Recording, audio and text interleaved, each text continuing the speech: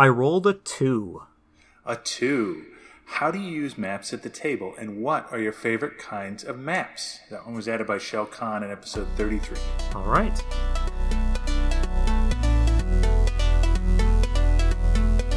Hello and welcome to Roll for Topic, a podcast where we discuss topics related to tabletop games. I'm Andy Rao.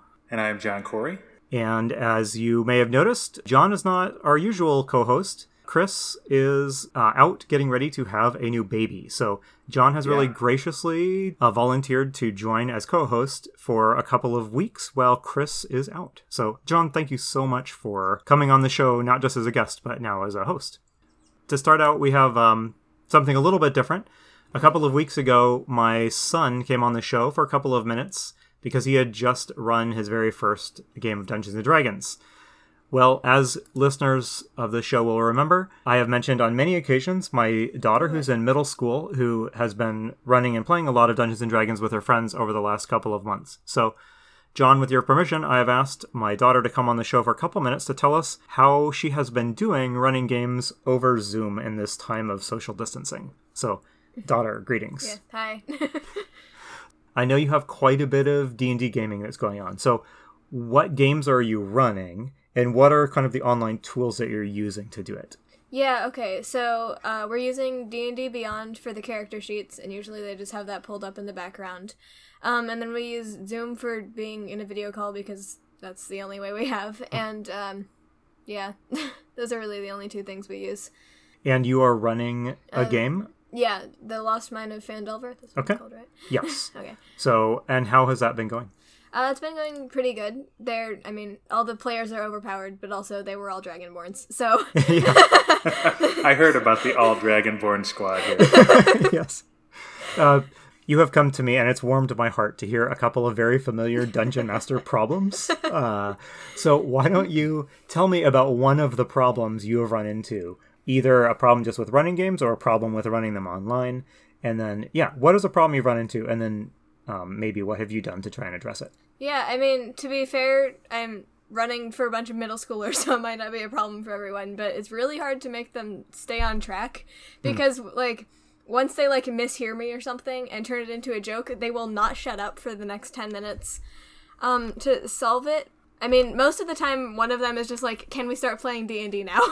So you have, one person who's, the person who's trying to haul everybody back on track? Yep, that's pretty accurate. Okay. Yeah, if you get that one figured out, I think the entire world of GMs would like to know. Because yes. You had one other problem you've mentioned to me on a number of times, and John... Well, there was the time that website downloaded a virus onto my computer. That was a problem. Yes, risks of running games online in an online environment, I guess. So one other problem you mentioned, though, and John, you might have a little bit to say about this. You have run into a problem with overpowered characters. Can you tell us just a little bit about that? They're all Dragonborns with 18 armor class, and I can't hit them no matter what I try, and then they all deal 10 damage in one hit, and And that's that.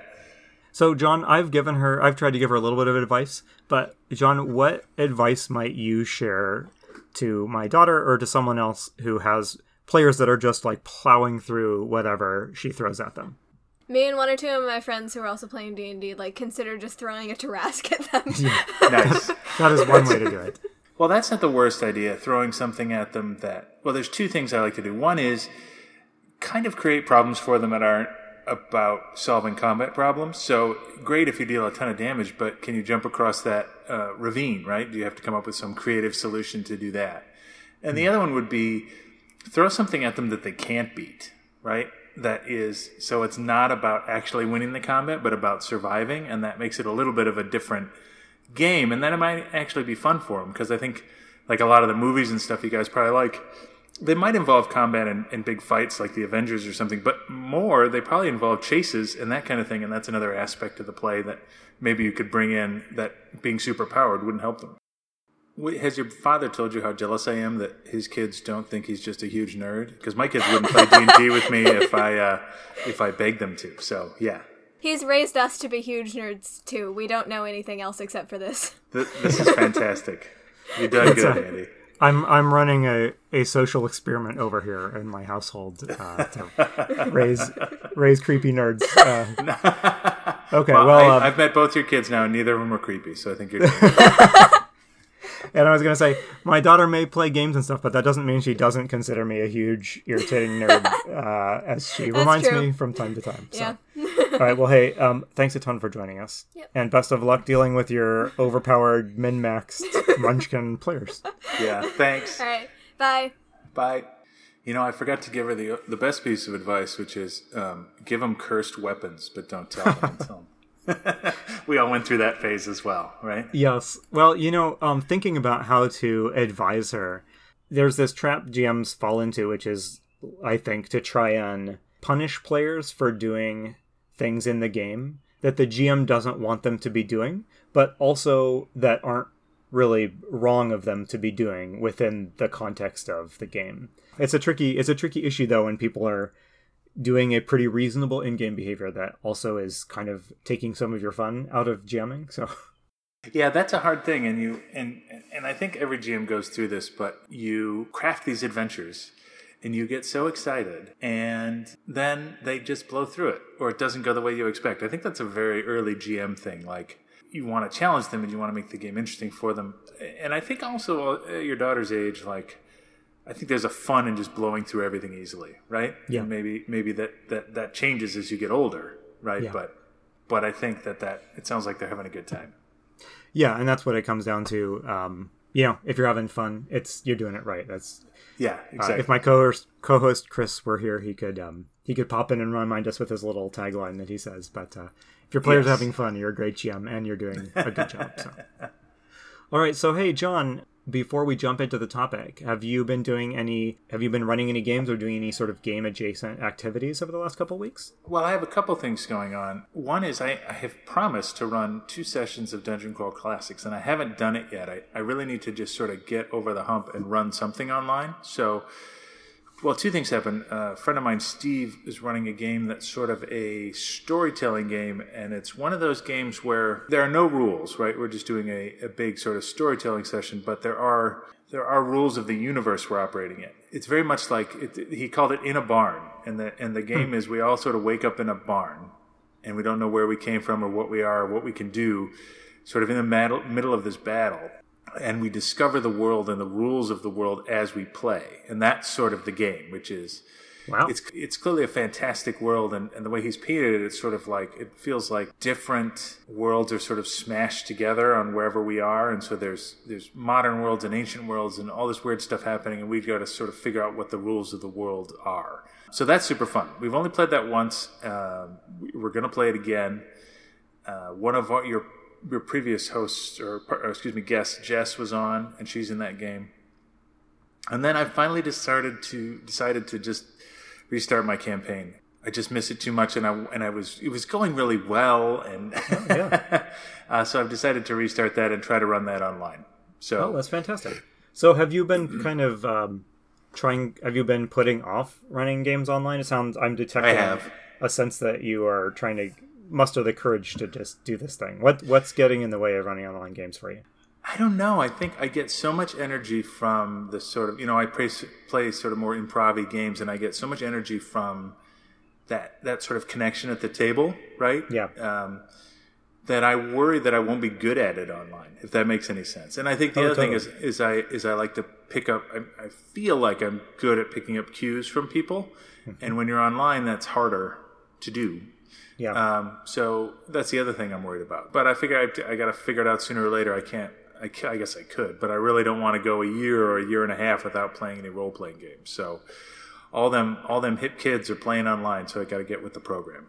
Yeah, I know exactly what you mean, and I do think that it is a little extra intimidating running the sort of improv games, those games that really do involve riffing off of each other. For better or for worse, with D&D or Pathfinder, you can always fall back on just kind of the system of D&D to drive itself to some extent. Yes. But I know you like to dig into those cool, creative improv-y games, and that would, be a little intimidating. You know what I think about a lot?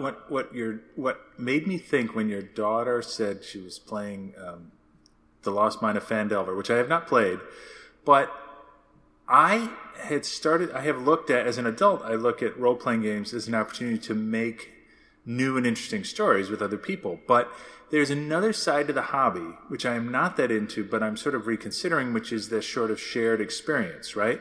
Yeah. Like, how many people have, like, wasn't it, what is that other podcast? Probably shouldn't pitch other The Adventure Zone. The first adventure they played, right, was The Lost Mine of Phandelver. Everybody has this shared experience of playing that adventure, which I don't have. And I'm wondering if there's something that the game offers that I'm missing, right? Because I don't play a lot of D&D, so am I missing on that shared experience? That's going to be like when they're older, it's going to be like playing Monopoly, right? We play D&D, and everybody will have this shared idea of what that game is. You know, I've seen some interesting online chatter to that effect about across the different D&D editions and maybe other games as well. You know, what are those sort of shared touchstones that most D&D players have participated in?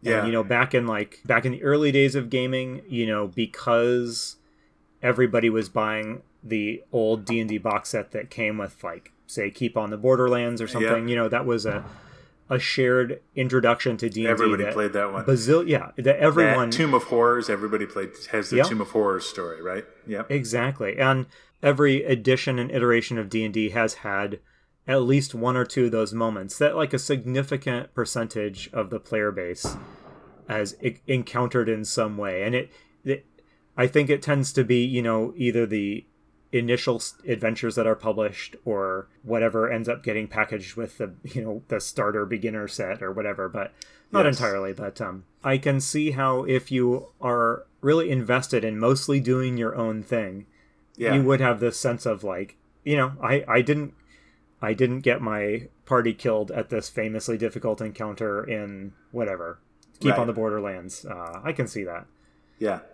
So, yeah, I'm curious, and I'm thinking a lot about that. As someone who doesn't actually play D&D or own the current D&D books, I'm wondering, like, should I do that? Am I missing? So, yeah, that's one of the things that's in my brain. Okay. I have been... there's one thing I wanted to mention before we jump into our topic. Are you familiar with the author Tim Powers? I know that name, but I could not tell you one of his books. I think he writes pulpy fiction. He does. Very appropriate to people of our stripe. Yeah, he has always felt to me like an incredibly gaming-related author. Not that I think he is a gamer or has anything to do with the role-playing hobby, but... He's not like Jim Butcher, but yeah, go ahead. Yeah, so he's... I was introduced to him via Ken Haight's writing over the years. Do you know Ken Haight? That's probably why I know the name. I used to be a regular listener to... Ken and Robin talk about stuff, but, you know, after, I don't know, 300 and some episodes, I kind of moved on. But yeah, I was a religious listener for a long time. Yeah, I haven't listened to that podcast too much, but Tim Powers comes up on a regular basis in Ken Haight's writings, or at least the writings in, like, kind of the late 90s, early 2000s when I was reading a lot of his stuff. And he comes up because Tim Powers writes these sort of quintessential fantasy historical pulp adventures where he grounds the story in a real historical setting or time period. That sounds pretty great. Yeah, then he roots around and he finds the weird or unexplained bits from that time period. That sounds like Ken Haight in a nutshell. It does. And then he builds something out of that he builds a framework for, like, a cool adventure.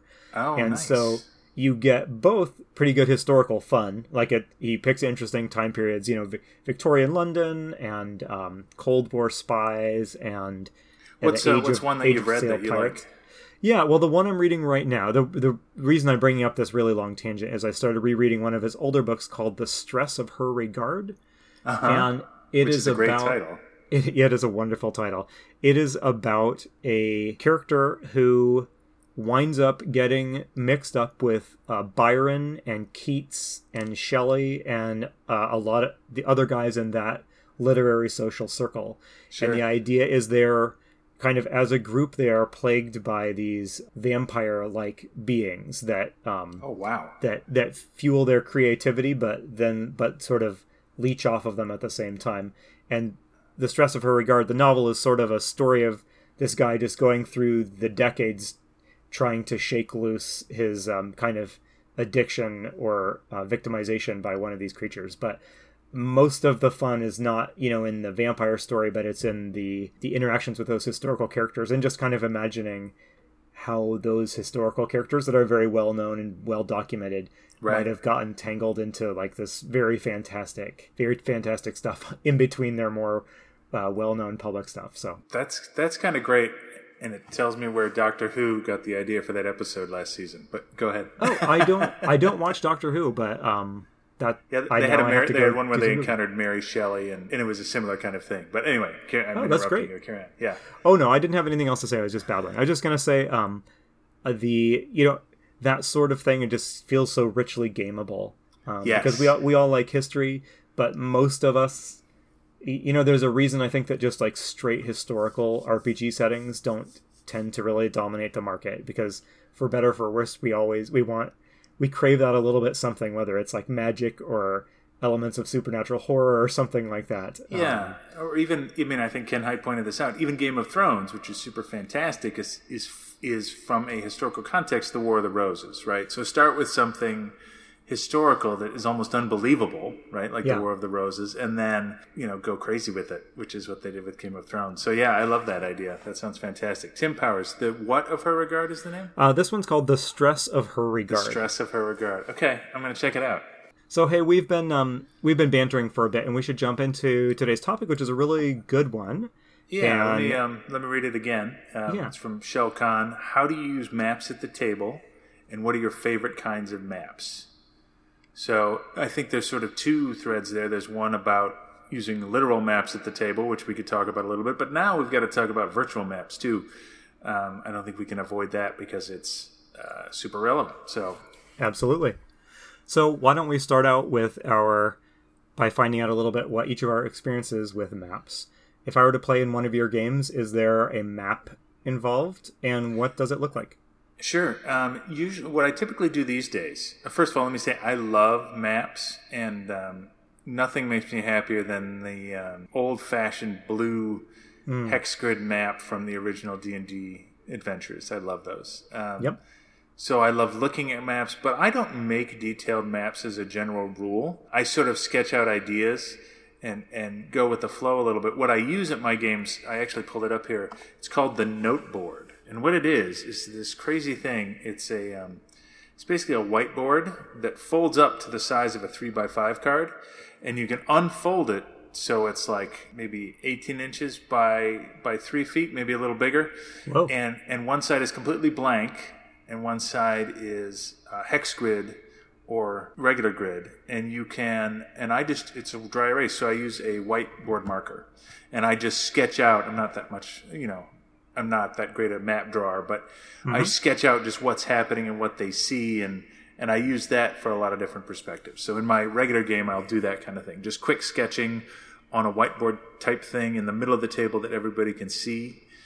In my current campaign, it's a sort of world, it's not world hopping, that they hop from world to world, but the characters take advantage of this sort of teleporter system to get where they need to go. And so I keep a map of the continent they're on and the world they're playing in up all the time to say, okay, now you're here. Those are mostly how I interact with maps. I think that's one thing I'm hesitant about, is figuring out how I'm going to do that online. I've got Roll20. I haven't tried it yet, and I think I just need to bite the bullet and try to create a map in Roll20, come what may. So, yeah. Yeah, my impression, I also have not really done much with maps in the online games I've been in. The online games I've been in, I have tended to try to avoid using the advanced features of whatever tool we're using, because just to prevent the whole game from bogging down as we try and figure out the feature. I do know I'm pretty confident that like Roll20 and I'm sure other services have pretty robust mapping tools, but they also look like you need to invest some time in advance of your first game figuring them out, which may be a lot to ask. Yeah, that's definitely a barrier for me. What are you doing for maps in your current campaign? To be honest, the last number of D&D or D&D-ish games I've run have been kind of settingless one-shots or short campaigns that have not really needed what you call a world map. Like they have not needed a map that's like larger than, I don't know, a couple dozen miles across. Okay. So it has been a while since I have flopped down on the table a giant, map of whatever, the Forgotten Realms. Right. I think the last time that a big, large regional map was used in a game was when I was running kind of an off and on game of the One Ring. Partly because Middle-earth is such a wonderfully mapped out world, and partly because that role-playing game invests a lot of its mechanical energy into traveling across Middle-earth. Right. Traveling's like a core activity in that game. Yeah, the map is kind of a necessary artifact when playing that. So that's one where we have a big map of whatever the corner of Middle-earth, and it's broken into hex grids, and people are plotting out what path are we going to take to get to Rivendell or whatnot. Right. But I have to say, unless the setting really calls for a big map like that, the only maps that come up at my games are like kind of tactical or regional ones. This is such a very broad question, but when you're playing DCC or games like that, do you have a set world with a map that the players know about, and does it make sense that the players know where they are on this map of the continent? Yeah, that's interesting. So I'll give two examples. So when we play Dungeon Crawl Classics, the thing I love about Dungeon Crawl Classics is the funnel, right? And there's a couple of funnel adventures I use. And so when I run those two, I don't create a setting because I'm not really creating a campaign world. We're just going to play. We're going to one-off. I skip that whole thing entirely. In my regular campaign, which is an adaptation of Keith Baker's failed but wonderful Phoenix Dawn command, there is a set world, and I'm actually using that setting. So there's a map that I use that's very specific. And where they go and what they do on that map is more important than in DCC, which is, I would say, I don't want to say regional, right? Like I think you used that word, but in the Sailors on the Starless Sea, which is a great DCC adventure. It's about a village that has a keep on the hill above it, and you go from the village to that keep, and that is all you know about the world. Yeah. In a campaign I played before that, I played a Dungeon World game, and we just did collaborative player world creation. And the world was sort of general fantasy world, but we would all add bits here and there. Mm-hmm. And we sort of grew the world as we went. So they had a city that they started in. They went to another city. There was an evil forest kind of thing. They got lost in at some point, but those were added as we went. The other thing I'll bring up is when I first got back into role-playing games, I had taken some time off in the 90s. What I did do is I did draw a map of the continent with the names of the countries and all this stuff. And I take a lot of pleasure actually from doing that, or from a well-constructed setting or constructing it myself. But I don't do that so much anymore, as much as I enjoy drawing a map. I actually used to be, years ago, this is a total tangent, but I was a draftsman. I used to work in engineering drafting, and I would love to just draw the maps. That was just so much fun. So I love a good map. I haven't done it in years, but yeah, I love it. You know, we're touching on some related topics like setting design and stuff, but just the question of having a map or not, I think, says something important about the setting, and it sets up a feel for your game. I think a game like DCC, where, as you say, DCC is like a regional game, to use the term we brought up or whatever, and I think that is an important part of the experience it's trying to evoke, because there is this same sense you get if you read like Jack Vance's fiction or Moorcock, who are always mentioning this sense that the world is mysterious and bigger than whatever you're imagining, and there's no limit on like what you could encounter or where you could wind up going. As opposed to like Tolkien, who very wonderfully, but on the other end of that spectrum, has this, extremely clearly defined limits, physical limits of the world that I think suggest that the world itself, that the whole setting is going to be a tidier, more coherent experience, which works well for the story Tolkien is trying to tell, but would feel weird if Michael Moorcock were trying to tell a story with that same level of like specificity. Yeah, now that you mention it, I try to think. I guess there have been some Moorcock books, like the Elric books. There's a map that goes with them, but like other Moorcock books don't. There's no map that goes with them, right? Yeah. Like you're just sort of imagining it in your mind, and I think that's because you're hopping between realms. You're going to all kinds of weird stuff. Yeah. Maybe Moorcock might not be the best example there, because I know there are some maps of like his various settings. No, but I think you're right. Like it's theater of the mind. And I'll say, I mean, one thing I picked up from, again, my favorite current game and game that I've been playing lately, Dungeon World, is draw maps but leave blanks, right? Like, Yeah. you've got to. I think the caution for using a map at the table is if it's all filled in, right? Then the characters don't have any. You know, if a character says they want to go to a certain kind of place, but if you've got a map on the table and it's all filled in and there's no places like that on it, well, then you're disappointing your character, right? You're a player, and so sort of leaving some blanks gives them opportunity to come up with where they want to go and what they want to do. And I would actually say that works at a tactical level too, right? I think it's really fun when players come up with things they want to try. Like I was in a Star Wars game, and somebody said, I kind of want to.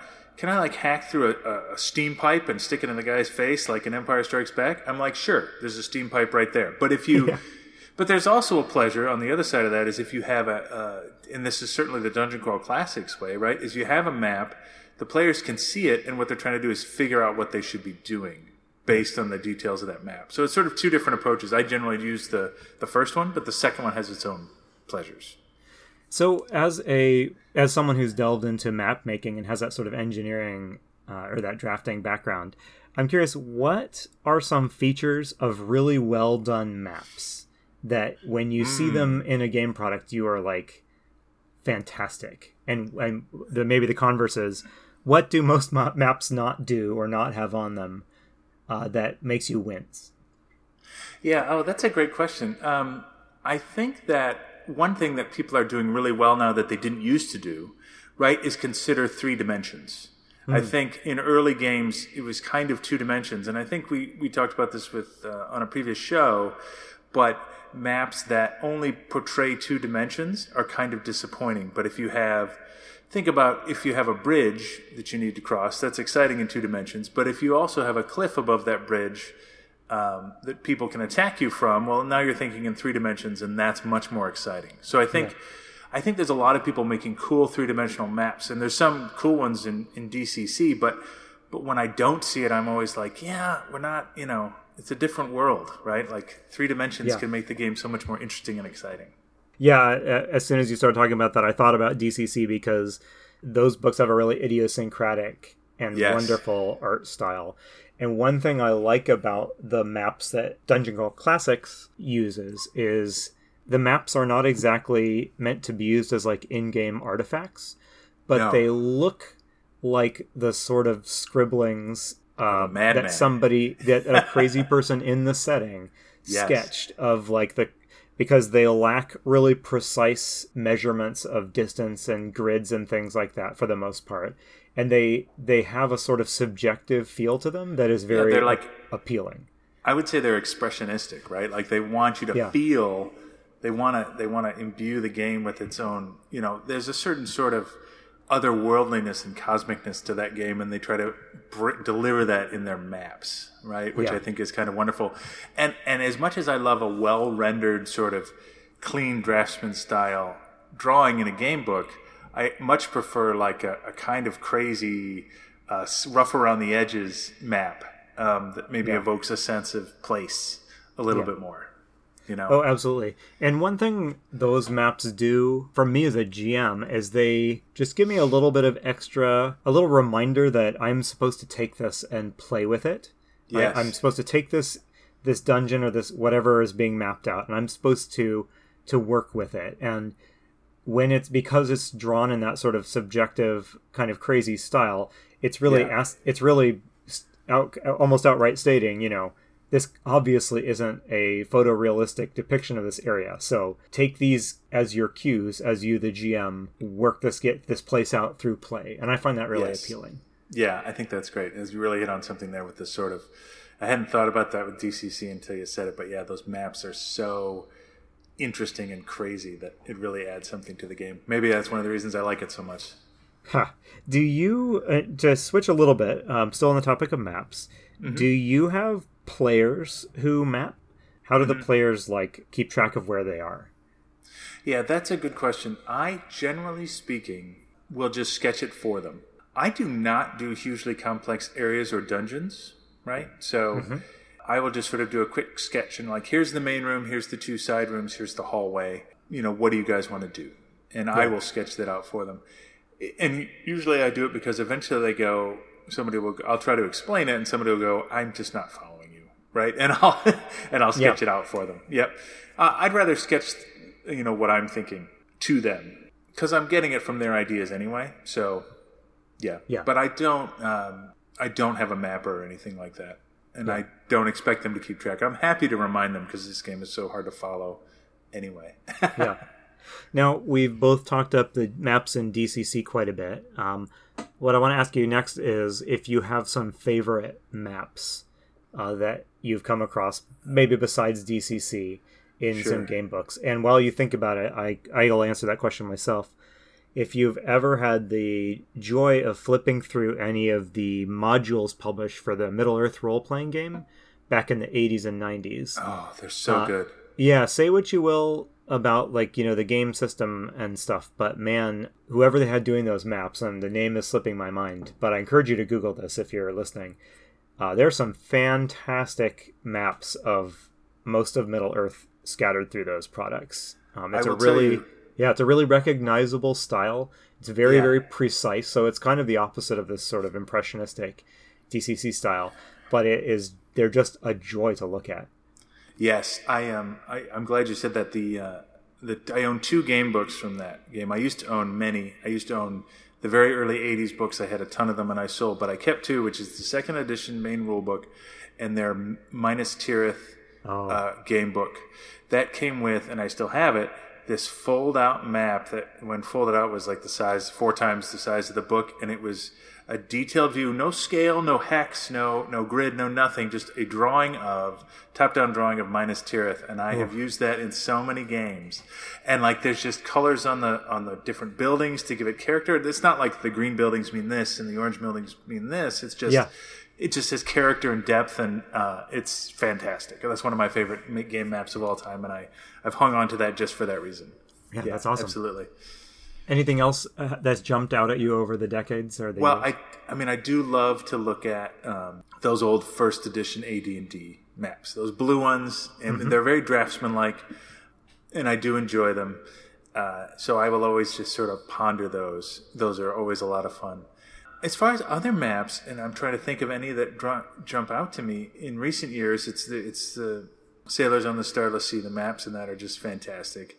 Some of the maps that have struck me as really good, I have a hard time putting my finger on why it is, but there is this certain balance that a good map will have between feeling full enough of stuff and yet open enough for you to add your own stuff into it, to feel like this can be your world. So I guess what I want to see, when I open a book, is more stuff on your map of the continent or whatever. More stuff than just a couple of capital cities. Right. I want to see some adventure-y looking things.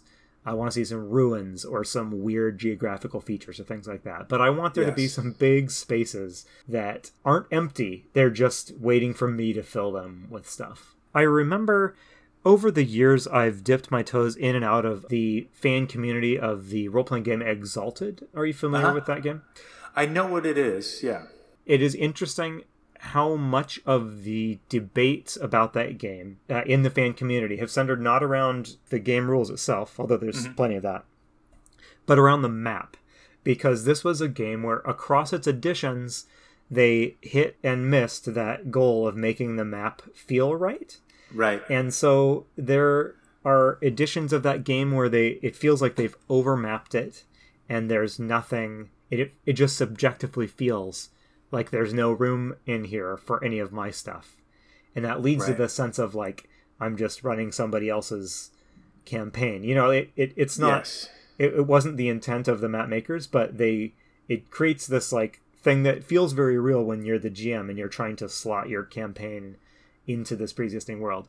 And then other editions of it have had these big swaths of emptiness that are 1,000 miles wide of nothing. Yeah. And you're supposed to put your own stuff in there, and that's fantastic. But you need a little bit of texture in there to grab onto to do that. You know what I mean? And so that has the effect of making the world seem incredibly empty. So I bring this up not to pick on Exalted, which is a neat setting, and everyone, you should go check it out. But that is one where the map says a lot about... It says a lot to the GM about what they can and should be doing. And it's weird how much of a message your map can convey to a GM. I'll just say that. That is fantastic. And now that you put that out there, I'll bring up two maps that I think of. One is one that I think hits that sweet spot. And one of the reasons I fell in love with the game is Keith Baker's Phoenix Dawn Command, which we should talk about at length on this show sometime because we keep bringing it up. But it keeps coming up. I know nothing about it. And so I'm just going to need to sit you guys down sometime and hear all about it. But yeah, we'll have to do that. But it has a map much like you're describing. It has two great attributes. One is it has sort of mysterious things that they don't really go into depth about, right? But they do discuss. They give you hints about, which is great. They give you plenty of space to add your own stuff. And I think the other thing is that it has a style that its own, which is true of that whole game. The game, all of the art, the maps, everything in that game is sort of abstracted. It's not hyper-realistic. It's sort of this flat, two-dimensional... I don't want to say cartoonish because it doesn't look like a cartoon, but super stylized art, and that carries over to the map. Yeah. And that's one of the reasons I leave it in the middle of the table. It's just a great looking map. So that's one good example. The other one I'll bring up, sort of that your own spaces thing versus the totally filled in thing, right? You could think of the Forgotten Realms of the Sword Coast. I mean, there's not a ton to add there, but the one that I thought of when you brought that up was RuneQuest's Glorantha, which I think they just came out with this gigantic book detailing the whole thing. And that is a map where there's, I don't think, any space for you to add anything. That it's full.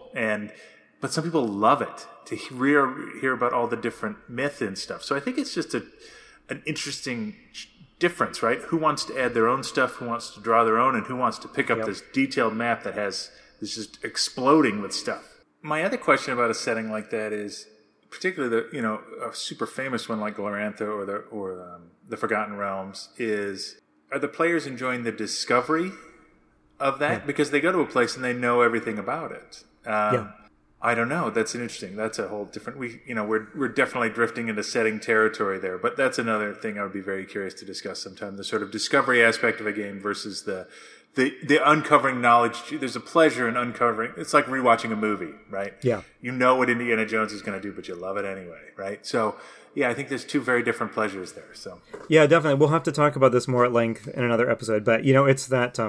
I've definitely run into that with Middle Earth. What do I have to say about Minas Tirith that everyone at this table doesn't know? Because we're all nerds and we've read the books, and it's the whole Star Wars thing. So you're playing in Star Wars. Is it more fun to go to Tatooine and play in this world that we know and love already, or is it more fun to be in Star Wars but to go to something that's not Tatooine, right? Right. And I think you get different answers if you were to talk to different game groups as just what's fun for them. But I think I know what we're going to talk about next time. Yeah, I know. I want to switch to setting stuff actually because this is interesting stuff. So, we should wrap up before too long. So, but what haven't we touched on that has been on your mind about maps? I have a question I'd put out to our listeners is: do you enjoy drawing them? And do you feel that you're good at it, right? Like, I actually, for all my love of drawing and drafting, I actually sketch really sloppy maps. I don't put a lot of effort into it. But I have in the past. It's just not where I am right now. So, it's again, different forms of pleasure. How do you like creating maps at the table? What's the fun part of that for you? That would be the question. Because I'm a total slob now. But there was a time where I would... carefully draw everything and the cross hatching around the earthen wall, and so, again, different strokes for different strokes, and players change over time too. So yeah, I've had a similar journey. Certainly when I was younger, influenced by all those incredibly detailed Middle Earth maps I was referencing while running that game. When I made my own worlds, the maps were that level of detail. It took forever, right. And these days, it's more like, all right, here's a big blob that'll be the whatever. This is the forest over here, and then I guess we have a desert over here, and over here's the cursed wasteland. Just kind of big, real general stuff that I anticipate will be fleshed out if we ever go to that place, right? Right. But that I don't have the energy to map out until we're actually until somebody is actually giving us, taking us there to play in that environment. Right. Exactly. I guess one last question I have you ever created kind of an in-game, like an artifact out of a map, for the enjoyment of your players? Have you ever handed them a crinkly old map that you carefully aged or something like that? I have. Tell me about it. Burn the edges and stuff. Yeah, I did, and I forget what it was for. Even I think it was for a Rollmaster game. They were trying to find the tomb of a dead dwarven king, and I folded it a bunch of times, and I burnt the edges and sort of rubbed it out so it wasn't completely clear. I had a lot of fun doing that, and I remember the other one I'll give you is one of my favorite AD&D adventures, the Sinister Secret of Saltmarsh. Oh yes, the original one. I ran this a bunch. Yep, I've run that so many times. But it had wonderful handouts, which are this cartoony map of a ship traveling between 2 points, and that had like this scroll work on it that was printed, and I just remembered, I still have it, having that handout and giving it to people and just having them go, and look at it, and that's one of my favorite handout memories. But yes, I have totally conditioned a map. Just thinking of random things about map, a kind of map I really have a lot of appreciation for is a good city map. If players are going to a city, I do my best to have a map of that city that I can put out on the table. Not necessarily so that we can track what street are you walking along, although it's fun to be able to do that. But a good city map can just really provide a lot of like flavor to an urban scene, I think. And so I enjoy, especially if it's like a giant metropolis type city, I think a good map with all sorts of cool winding streets and different colored buildings, it brings a lot as like an artifact at the gaming table. It brings a lot. I have one question actually, and I'll answer it for myself, and I'll ask you. When you recreate maps, I tend to reuse things. What's something that you always reuse? I can answer first if you want to think about it, because I know. Yeah, you answer first. Let me give it some thought. Well, there was this great in the 80s. There was a series of fantasy novels called, I think it was Thieves' World. I could be misremembering it, but there was a place there. It was where all the thieves hung out, and it was called the Maze. Oh. And it was the city guard would never go there, and it was like this sort of warren of but if you wanted to find information or to buy something illegal, this is where you had to go. And I always include a place like that in every city, sort of this place run by thieves and simple folk, and the authorities stick out of it. That is something that's in almost every one of my city maps or big city games. Oh, that's awesome. I guess for me, it's the map of, again, looking back to Middle-earth role-playing, the first edition of that had an introductory adventure in it that had a castle out in the wilderness in some ruins with a dungeon complex underneath it and some various stuff in the environment around it. I've reused that map in a lot of contexts anytime I need a ruined castle. Nice. Partly because I encountered it, when I was so young, so it made an impression, but also because it's just a great map of like a pretty good sized ruined castle that's just big enough to like have distinct areas of it to explore.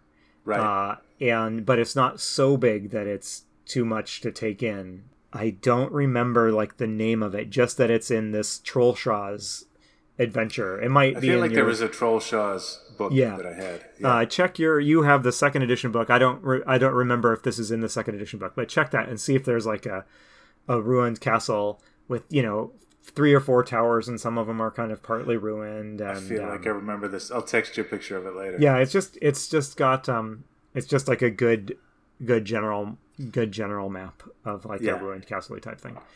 Awesome.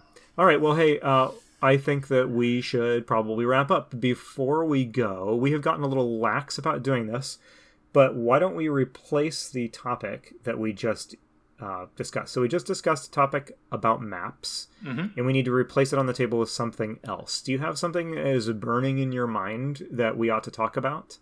If you don't say anything, I'm going to get some sort of setting-related question up there, because I've really enjoyed the parts of this discussion that have veered into setting building. Yeah, I don't have one off the top of my head. I know I'm supposed to become prepared with one, but yeah, something around settings. Maybe we could add a new question about, how much of the setting do you create versus your players create? Yeah. Okay. Well, maybe we codify that a little bit. We'll codify that between episodes because I feel like that's actually sort of an under-discussed topic on this show, which alarmingly is in the dozens of episodes now. So we need to, that's an important part of GMing that we need to get around to covering at some point. But in the meantime, John, do you have any kind of game-related plans that you haven't already mentioned? I know you're working up the courage for your online game. In the next couple of weeks, do you anticipate anything else exciting happening? No, I don't have anything else planned. I feel like I just got to get over that hump of running my own first online game. And then I have all sorts of plans, right? Then I'm going to run DC again and this other thing and that other thing. Right. But I feel like it's, just getting over the hump of running a game so I'm comfortable. You know, speaking of GMing plans, one of these days I want us to discuss, when we get a couple of people on the show, I want us to sit down and I want us to describe the campaign we've been aching to run for the longest amount of time without actually running it. You know, like the one that we have perpetual plans to run that it's always lurking in the back of our minds. Maybe we should get a group together and do this, but that it hasn't happened for whatever reason. But I got it in my mind. I know you do. Well, hey, couple of things. First, John, thanks a ton for being willing to join me as co-host here. And if you are willing, I think you're going to be co-host for a couple more episodes yet. I'm really excited. That would be awesome. I know that Chris is super busy, so any way I can help out would be fun. We're so grateful to have you join us. So, all right. And in the meantime, I hope everybody is keeping safe and healthy and getting some really good gaming and game planning in. I have been Andy Rao. And I've been John Corey. And this has been Roll for Topic. And as Chris would say if he were here, if your players are having fun, you're a great GM. Miss you, Chris.